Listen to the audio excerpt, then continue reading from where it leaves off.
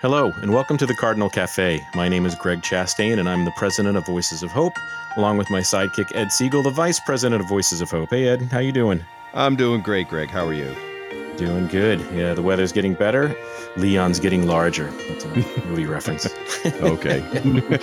Yeah, no, things are good. We're back to rehearsal. Yeah. You and I later on tonight are going to be dancing. I know. What we call choreography, but it's called movement. Movement, for our thank category. you. It is movement, thank you. We have an amazing guest tonight, a wonderful friend of Voices of Hope, Mr. Bob Halloran from WCVB News Center 5, sports extraordinaire. Hey, Bob, how you doing? Feeling really good. Thanks for having me. Hey, Bob. Thanks for coming on. We're getting ready to talk about our golf tournament a little bit, but there's some other things that we want to catch up with. How are you doing these days? Very well, and I'm very happy that when I walk into restaurants and out onto the golf course, I'm seeing entire faces instead of just the bridge of the nose up. It feels like victory, and I know that everybody is still a little hesitant to celebrate it, but for those of us, myself, that have been vaccinated, I'm trusting the science and saying, here we go. The burden has been lifted. I feel very happy. It's amazing. We're watching the Red Sox and we were watching the Bruins and Celtics, but just to see fans in the stands gives you a warm feeling because we're fully vaccinated too. And even last night, this will date when we record this, but last night I watched the first Stephen Colbert, with a live studio audience, and I was like, "Is this a rerun? Is he really back?" It's great. It's just wonderful. It's and so they good. didn't ease into it, with a sparse crowd. That place was packed. They were like, "Okay, here we go." Whereas I watched Bill Maher, and he still has a very small audience, and he tapes in California. I don't know if that's different, but than New York and how the rules are. Yeah, I mean, there was a whole lot of hugging and people together and things like that. Yep. Yeah, I mean, we're taping this the day after state of emergency is lifted. So it's a great time to be in Massachusetts. We were able to start singing again, doing all the stuff that we're doing. And it was a heck of a year, but we're all coming out on the good side, I think, for the most part. Things are getting back to normal. Ed and I talk a lot of sports on this, and the normal for us has been like, the Celtics lost. The Bruins lost. I was enjoying both their seasons. I like both their teams, players on them, and coaches. They were an easy group, both of them, to root for, I thought. I kind of expected the Bruins to go a little bit further. I think the Celtics are really good, but so are like four other teams just outstandingly good. I mean, it's a stacked league right now with super teams, and so it is what it is in that regard. But I like them to advance a little bit further so I have more to report and to cover and content to gather. And now it's like Red Sox and when Patriots start up again. Right. Yeah, it must have been tough covering them because nobody could go in the stadium. But I did see you reporting and some of the other people reporting from there at times in mass. But I know for us having Zoom meetings, trying to put a show together or anything, but you trying to interview the athletes and the coaches and those things must just be... I'm going to surprise you with my answer, though, because what I learned during this pandemic is that the teams like us and they want us to report about them. So they made it very easy for us to get content. For instance, Channel 5 doesn't travel with the Red Sox or the Bruins or things like that. So we almost never have post-game. But because of Zoom, we had lots of post-game throughout the entire pandemic. And if we didn't record it live as it was happening, the teams would record it and send us the link to them. So we always had plenty of content. Wow. So we had pregame for Red Sox and Celtics, and we had postgame, and we got one-on-ones for our SportsCenter 50 show.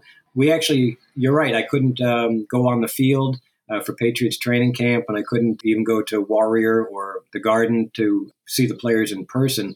So all my reporting was done via Zoom and then a stand-up outside the Garden, something like that. And those stand-ups are always fun when people are walking behind you. Yeah. People are getting used to us all the time, though, because it really, fans out in the public, you can't always trust them to behave themselves. But for the past 3 years or longer even, I haven't had any incidents. There's been no issues, and it's been much better. There were a couple of times, like when I worked at Fox 25 many years ago, I was on outside Fenway Park, and fans were like throwing paper cups up. I was on top of our satellite truck, and they were throwing paper cups at me and shaking the truck a little bit. And I went back to the station. I said, I'm never doing a live shot there again. And then we started doing them on Van Ness. Oh, yeah. Oh, yeah. Instead, where there were 4 fans at that time. Apologize for the dog. But it's Rocky. Say hi to Rocky. Hey, Hi, Rocky. Yeah, the life of podcasting from everybody's home. Right. It is what it is. My dog was barking earlier, so it's funny to see how reporting has changed now too. And I see on like the news stations, CNN and all of those stations now are back at their desks where they have all the talking heads and everything. And it was fun to kind of watch the newscasters and the talking heads on those have to do it from their home, and they're their own engineer. And you hear the dogs barking, or you hear the door closing, or you see the son walking in, looking at his iPad and realizing he's on TV and has to scoot out. Yeah. It brought everybody together. Like we're all in this together, and we're all trying to just do what we can do and help each other out. So Just I definitely give you guys all the credit for being out there in the world trying to at least keep us entertained in any way you can. And informed. And I think that Channel 5 did an excellent job. I really do. Credit to our general manager and news director and everybody else who was involved. If I remember correctly, and I hope I'm not telling tales out of school, we had one of the first cases from that conference in the Seaport. Yep. It was a Biogen. Not Biogen, that's what it was. And so one of our camera people got it. And after that, we didn't have too many cases. Everybody was working from home. The newsroom that would normally have like 30 people in it and 4-person pods and things like that had like 5 or 6 people in it. Yeah, as reporters in particular, not so much me in sports because the Zoom calls and things, but the reporters had to go and cover protests. They had to go out to press conferences. They had to keep getting out there in the world, and they had to protect themselves, and they did a good job. I've been in your newsroom, and I watched a newscast one night.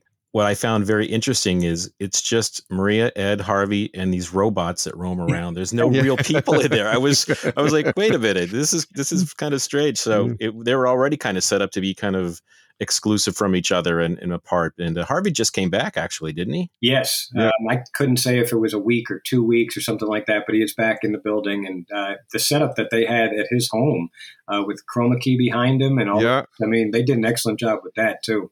That was crazy.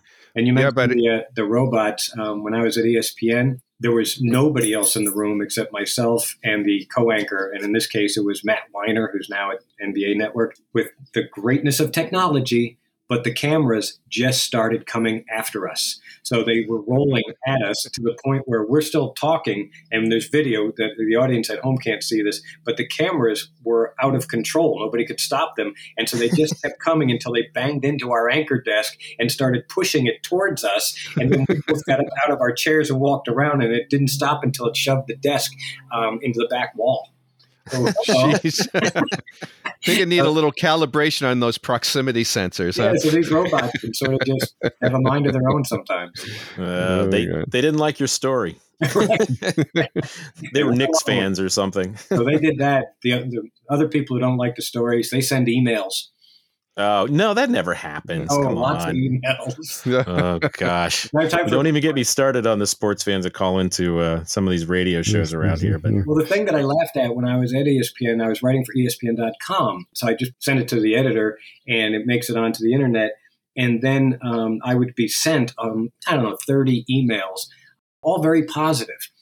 And I sent a note to the editor, and I said, I know I don't get all positives. Are you like filtering these?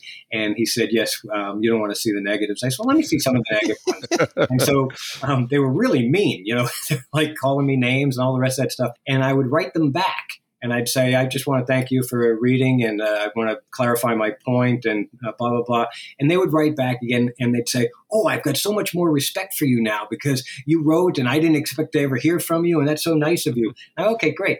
Then I come to Boston, and I start writing for the Metro, and I get a lot of negative emails, and I write them back, and they're like, you're still a jerk. And I couldn't get over the Boston emailers the way I could a national audience. This is pre-Twitter, too. I bet you get some great comments on Twitter now. Yeah, it's been fun in this business to see the growth of technology where first you would get a letter, and then you would get a voicemail, and now you get an email, or somebody contacts you directly on Twitter.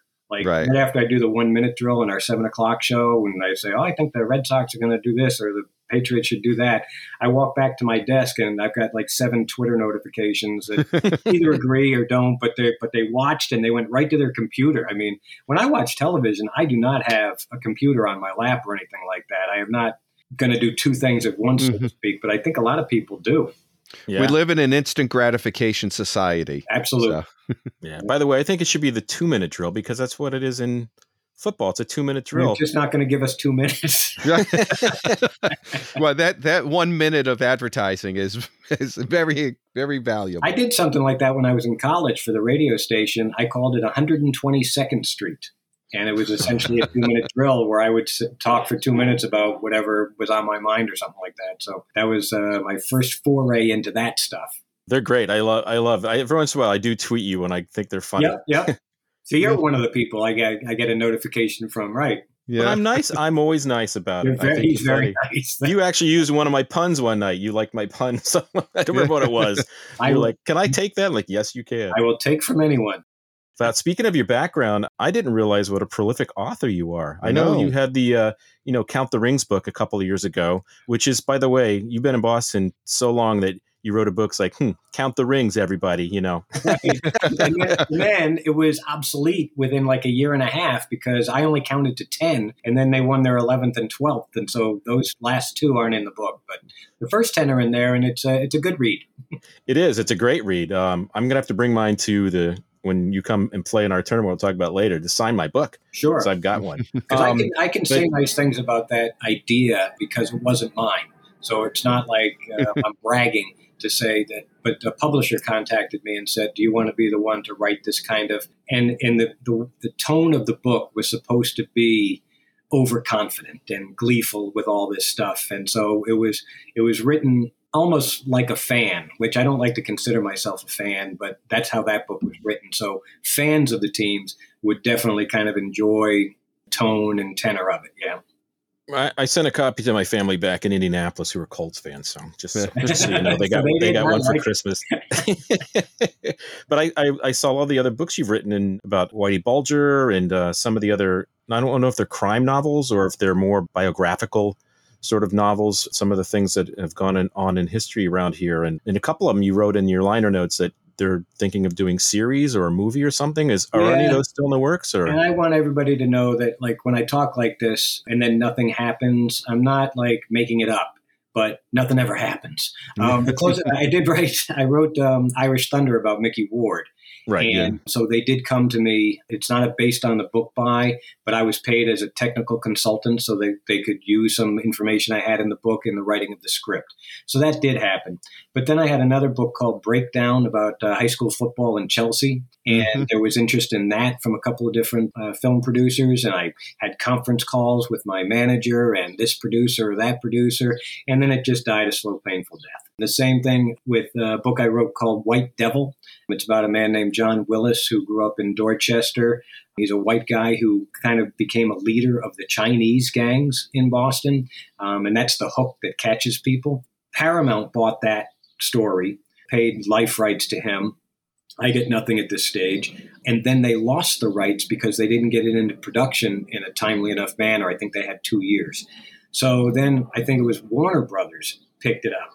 And they were going to do a movie. And I talked to the guy that they hired to write the movie. And then that fell apart. And so now, as I talk to you, I'm waiting for within the next month or so to find out if it's going to be a television series, maybe for Netflix or something like that. But another film company has purchased the rights. And then, so I'm telling you, when nothing happens, all of this was true. It is true. We'll see what happens. Mickey Ward was one of my most favorite local, sports icons. Oh, he's a good one to have. He's such a good person. And it's amazing because he was surrounded by not such good people. Right. And he just kept his head on straight and he worked.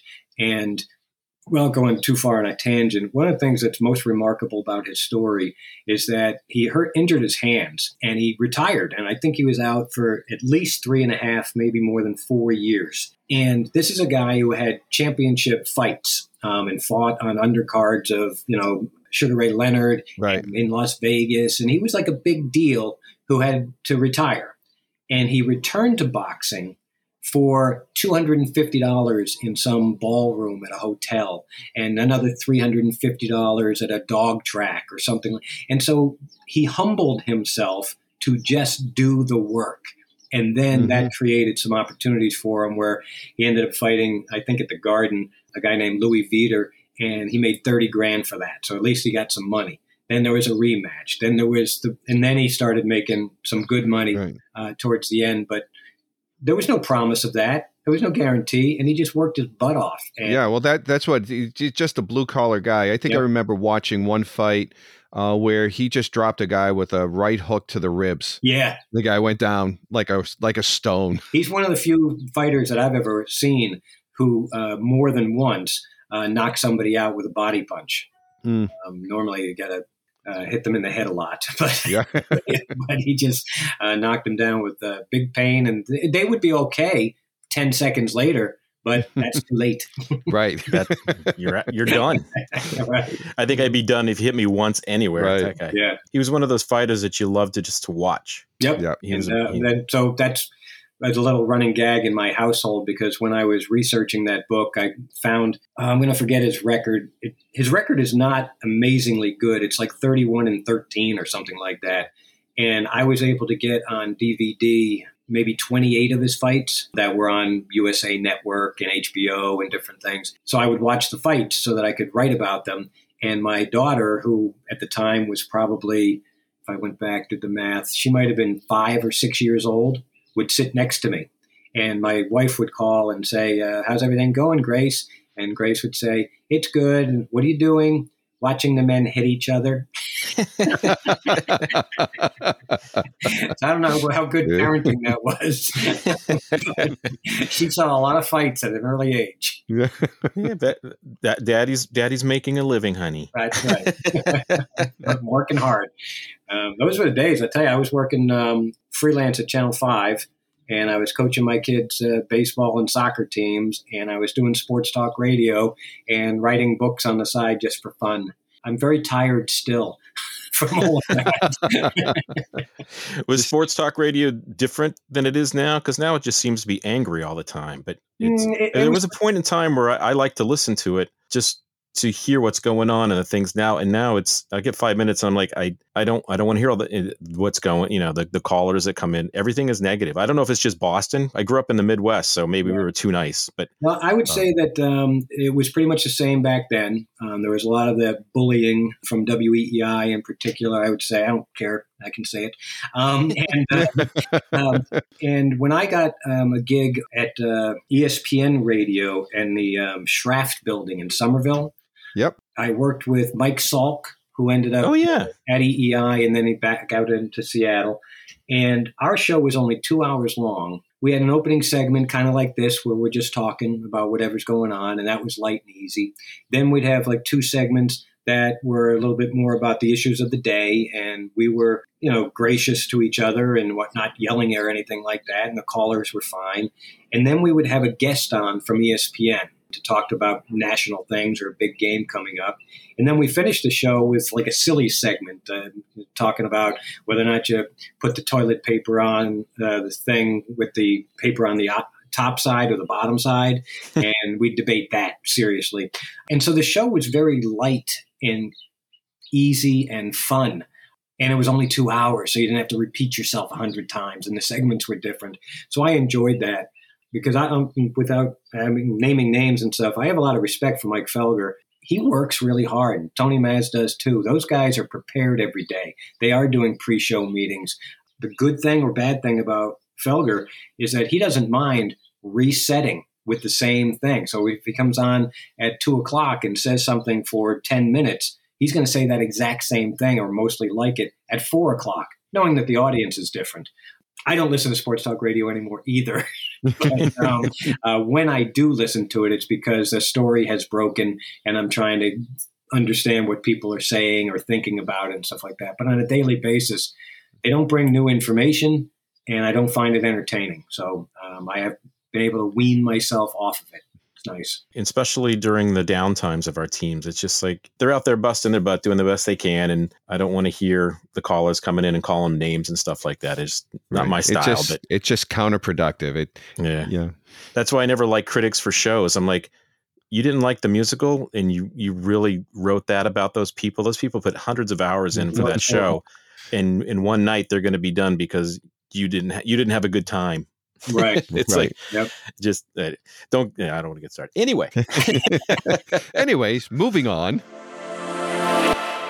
Ed had a fact that I didn't know about you, and I'm going to let Ed talk about that fact. As I was just reading your history, Bob, at one point, and I don't know if you're still pursuing this, you were looking to become a PGA professional. Yes. It's on my mind again, as a matter of fact. And what I want to be is an assistant golf pro. That's the highest level I could attain with my age and abilities and funding even. It's not like I'm going back to school to become one. But there is a path. And I tried it, I don't know if it was 4 or 5 years ago. You have to pass a player ability test. Mm-hmm. And they give you a number. It's going to be like 156. So you got to shoot a couple of 78s. The same day, same course, 36 holes. I went out somewhere in Western Mass and I shot 79 and then I shot 83. And I was like, so I didn't pass. But I went in and I said to them, did I do something today that sets me up for the next step? And the guy said, yes, because both of your scores were within 5 of the number being 78. You can go online and start taking the courses. And I said, great. So as soon as I get online to take the courses, one of the first lines is, you must have a full-time job in golf to continue. So I actually sent an email to somebody at the PGA or Massachusetts MGA, said, I'm a sportscaster and I cover the Deutsche Bank and I do golf highlights regularly. And he said, that's not enough. So I can't really pursue the job being an assistant golf pro until I retire from television. And the downside to that is by the time I do that, I don't know that I can shoot a 78. Right. I do have the advantage of playing from the white tee markers, and that does help me because I don't hit the ball as far anymore. I signed up to do the First Tee, if you guys have ever heard of that. Yep. It's a great organization introducing golf to young kids, which is all I really want to do. I want to teach kids how to play golf. I don't think the professionals do enough to grow the game. I see lots of clinics where there's 20 kids and 4 instructors, and the kids are anywhere from like 8 to 16 years old, different ability levels, different interest, and they do it for a week and they get their boxed lunches and we never see those kids again. Whereas, I'm sorry to rant here, but my daughter took piano lessons for, I don't know, was it 3 years? Once a week for $25. I wish that golf professionals would do the same thing with kids to teach them golf. Instead of charging $60 an hour or having these little clinics, I think there'd be more parents who would let a kid show up for a 40-minute lesson for $25 every week, 2 weeks, however much money they have, and the kid would learn to like golf. I do believe golf is a great game for teaching sportsmanship and rules. I wrote a column for ESPN.com 20 years ago more. What would a golfer do instead of what would Jesus do?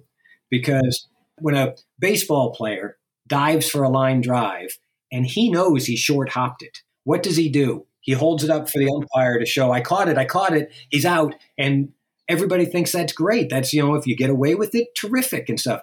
A golfer would never do that. They call penalties on themselves.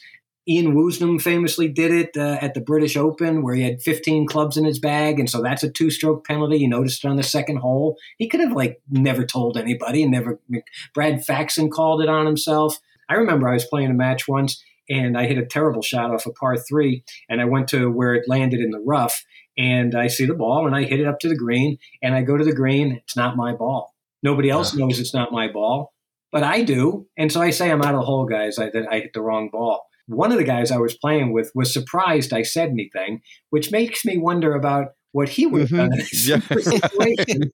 So not every golfer follows these rules the way I think they should. You must have been playing with Judge Smales. Right. I remember Winter rules. right. He'll quit the game. So I like golf, and I loved when I was coaching the baseball and soccer teams for my boys. I helped out with the high school tennis team as well, just offering encouragement and a tip here and a tip there. And so I wouldn't mind doing that in my later years as a second act, but I don't know if I'm going to get there other than the volunteer work I would do with the first team. Right. Do you Well, like in the meantime, you come play with us. Okay. Yes. If you're that good, we should win one year. I'm telling you. Yeah. 1 year we get to win something. Well, now I am bragging, but I don't care. I played in the charity tournament on Wednesday. 150 golfers. I was closest to the pin on 2 holes. Wow. Yeah. And our team came in second. I was trying to help out a charity, but I ended up winning $300 in the pro shop. So good for me. Well, Good. you'll get some good stuff at our place. You're Right. playing with Ed and I, so we can vouch. Terrific. We're always honest. We stink. So I loved watching Tiger play. I loved watching him as a kid all the way up through the last time he won. But he dominated that sport. Do you like it now that it's past Tiger's time, where every week it's somebody new? Or do you like being able to, a lot of people didn't like Tiger, or a lot of people don't like Phil, so they root against those guys because they're always in the top 3. Now it's like, who is that kid? I don't know who he is. Yeah. But do you like it like this, where it's somebody different and fresh, new every week? Or did you like the Tiger versus Mickelson sort of aspect of the game? I like history. So when I'm reading up on this U.S. Open is about to happen, and you go back through it and you see who won it and by how many strokes, I'm interested in that.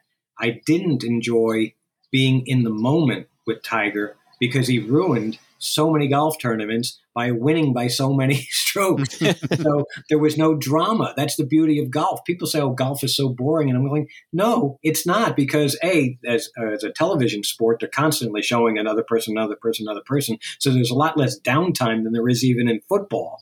If I can just throw in that little fun fact, that in a typical NFL game, there's about 9 minutes of action. Everything else is waiting, you're huddling up and stuff, but every play takes 6 seconds or 8 seconds or something like that.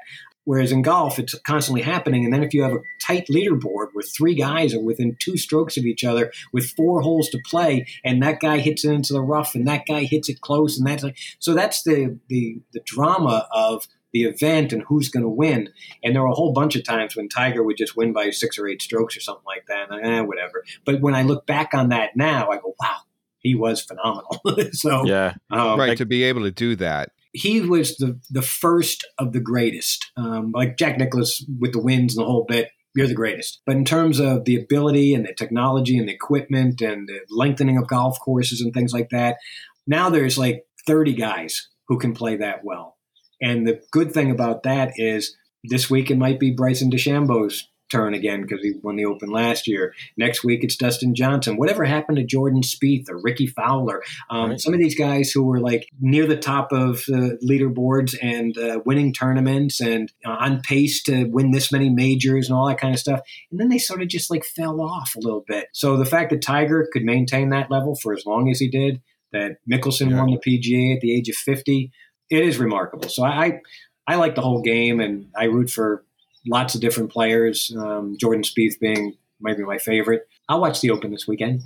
Oh, yeah. I was lucky enough to get to go to Winged Foot when Tiger was at the top of his game. And we got to go to one of the practice rounds during the week, which I found. And then we went to see part of the match. But I love the practice round. Yeah.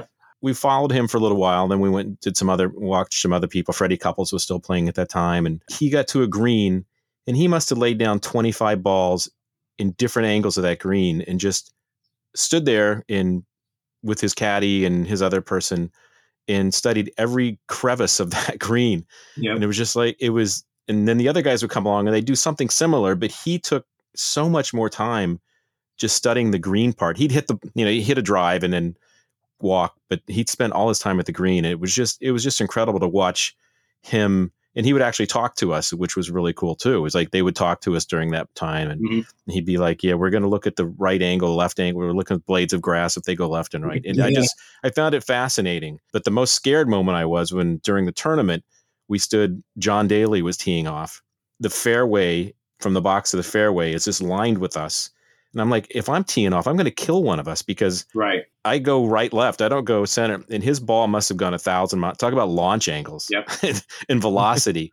I was like, if he hits it at me, I'm going to die. It was just so funny being there and watching a professional play and being out there with your buddies and playing. Mm-hmm. Like everybody has to stand behind me if I'm driving the ball because you never know where it's going. And it's effortless. They just swing. We did play once before, Bob, and I remember you saying, you don't have to like kill the ball, just meet the ball because you're trying to help us. And it's so true. And I watch those guys, their swings. Some of the guys now swing out of their shoes, but like the older golfers, like Couples and Daly and those guys, they just took effortless swings and the ball just boom, gone. Yeah, if you ever like wanted to mimic a swing, Fred Couples would be a good one. Yeah. To do. I think I can almost give you a perfect segue if you're ready for it. The best professional tournament I ever went to was the British Open coming up on 5 years ago.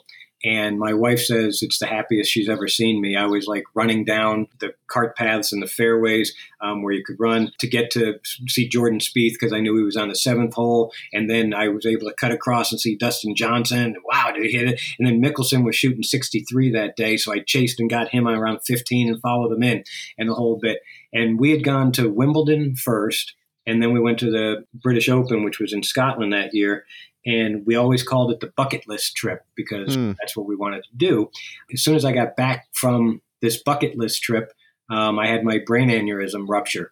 And so it was sort of like I almost kicked the bucket right after it happened. Any other trip we have is not going to be called a bucket list trip. It's going to be just before we win the lottery trip or something like that. Yeah, I remember that happened. It was a very scary time, and I know you've talked a lot about it after you got out of the hospital and talked about it in some on Channel 5 and other places. But I know you're also doing a lot of work for the Brain Aneurysm Foundation.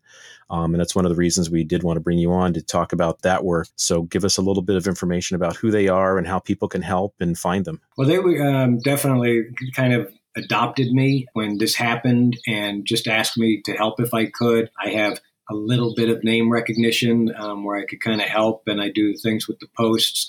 But the Brain Aneurysm Foundation was founded here. It's local. BAF.org is where people can find out about it and donate.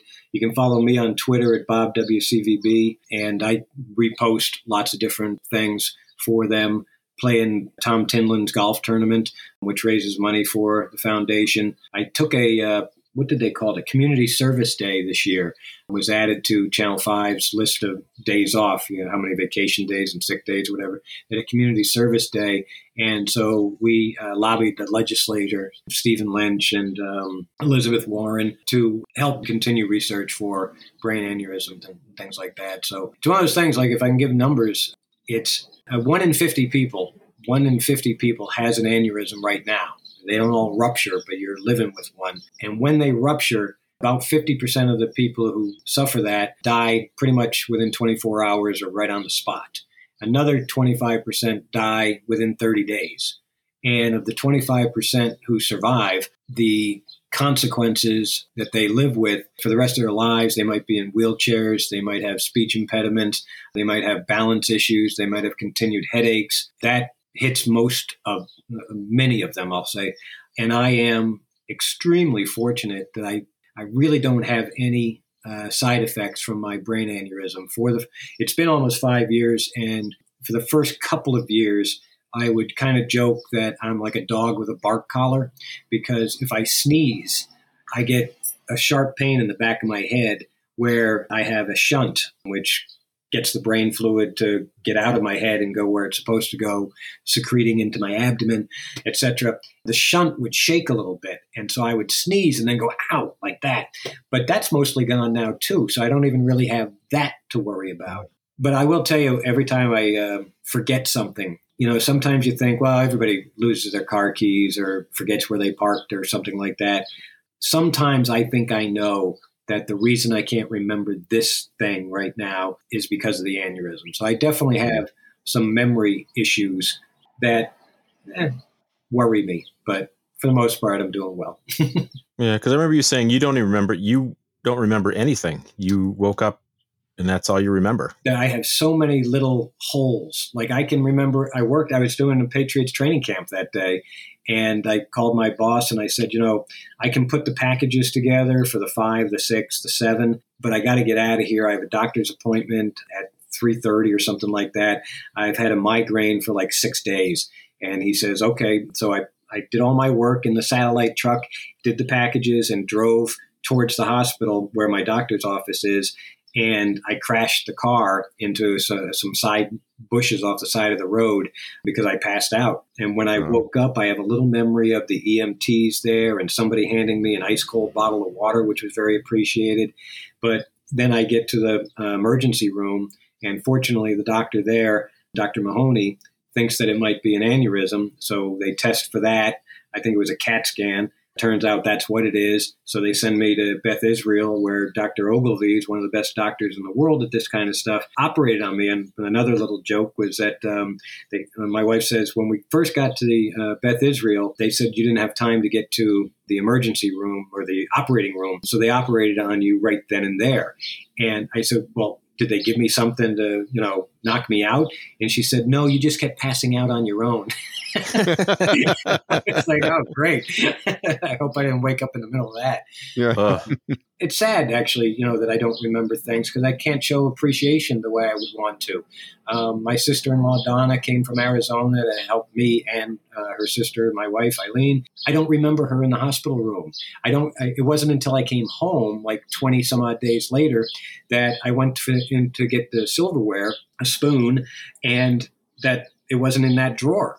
And that wasn't a memory lapse. We did keep the silverware in this other drawer. So I looked up and I said, was Donna here?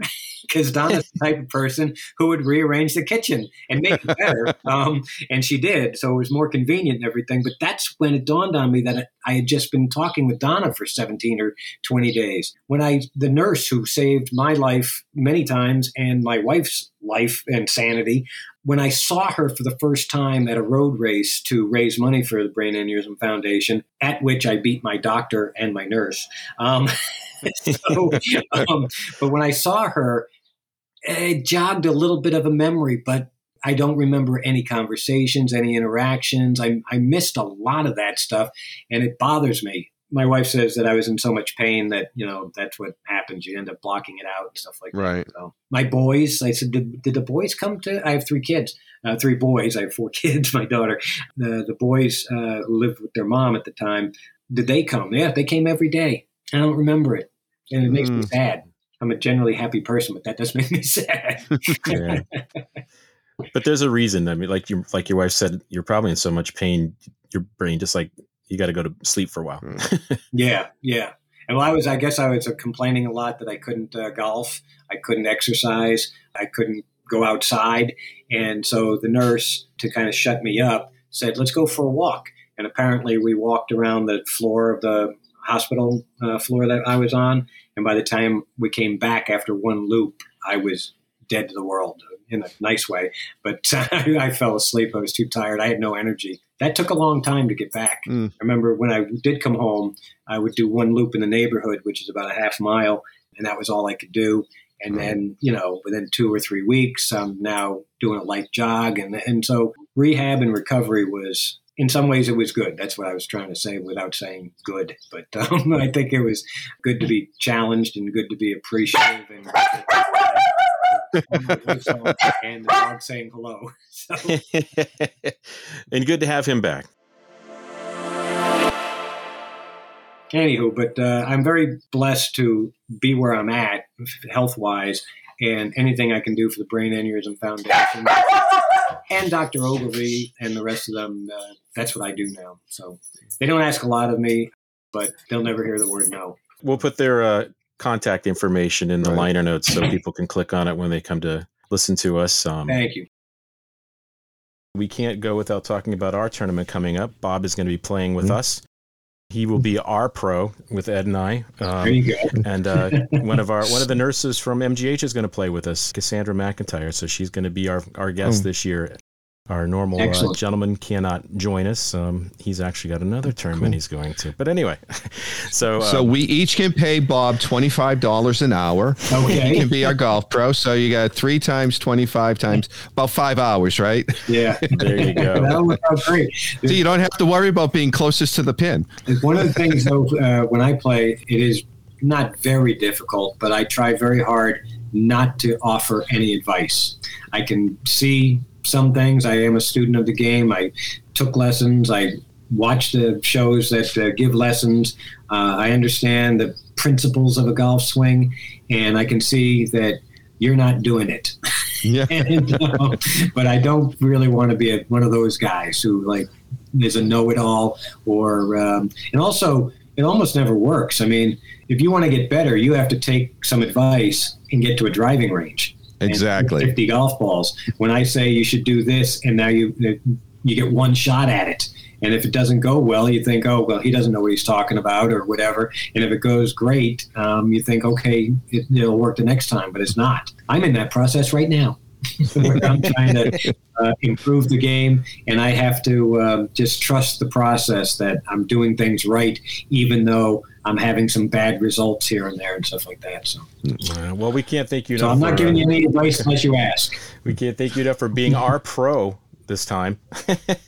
You'll have fun again. It's a beautiful course. We're at Four Oaks. It's Four Oaks, right, Ed? Four Oaks in Drake. Yeah, it's Four Oaks in Drake. The clubhouse sits up on top of the hill, and you can see into Boston from the clubhouse in the first tee. It really is a gorgeous facility. Yeah, that's great. And this year we get to have a luncheon after. Last year we couldn't. We just played and had to get out of there due to COVID. Mm-hmm. But this year we're gonna have a nice after play dinner and some prizes. We got some great raffle items. Mm-hmm. Patriots sent us a signed Julian Edelman game jersey. Excellent. And the Red Sox sent us some stuff, and Celtics, a lot of fun stuff. So we are looking for people to keep playing. So vohgolf.com.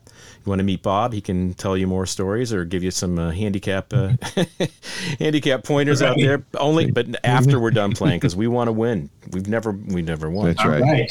It helps if you have a woman in the group who can play a little bit. When they go up to the red tees, yep, the good drive, we're in good shape. The percentages aren't very high. It seems strange that there aren't that many women playing golf in some of these tournaments, and there aren't that many lefties playing golf.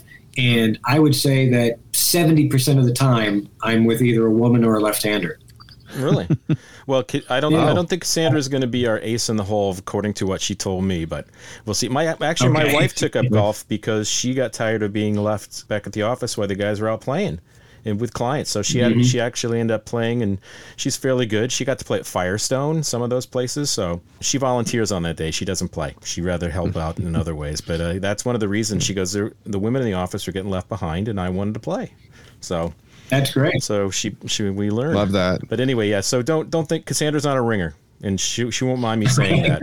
Amazing nurse, saves many lives, but on the golf course, she's there to have fun.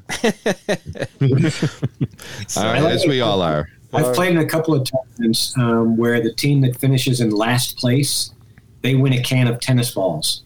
Oh, ooh, that could be fun. The golden tennis ball. Yeah, try another game. Right, exactly.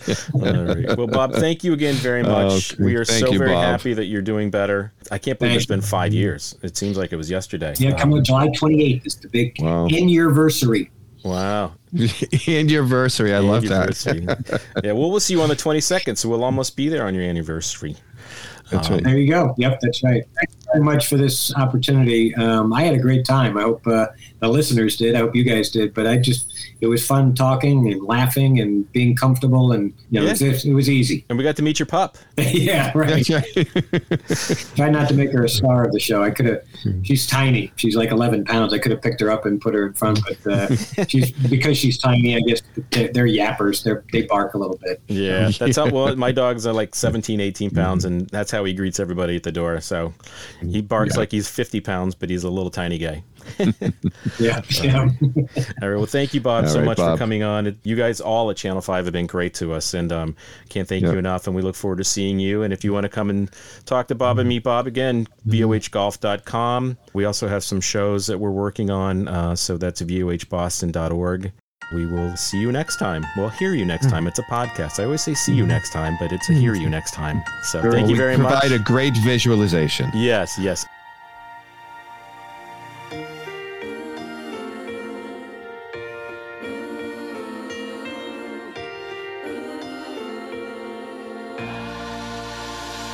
Celebrate with love.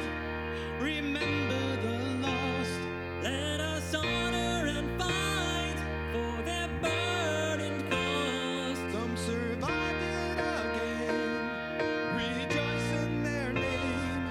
Create hope in the future. Support and sustain. With you.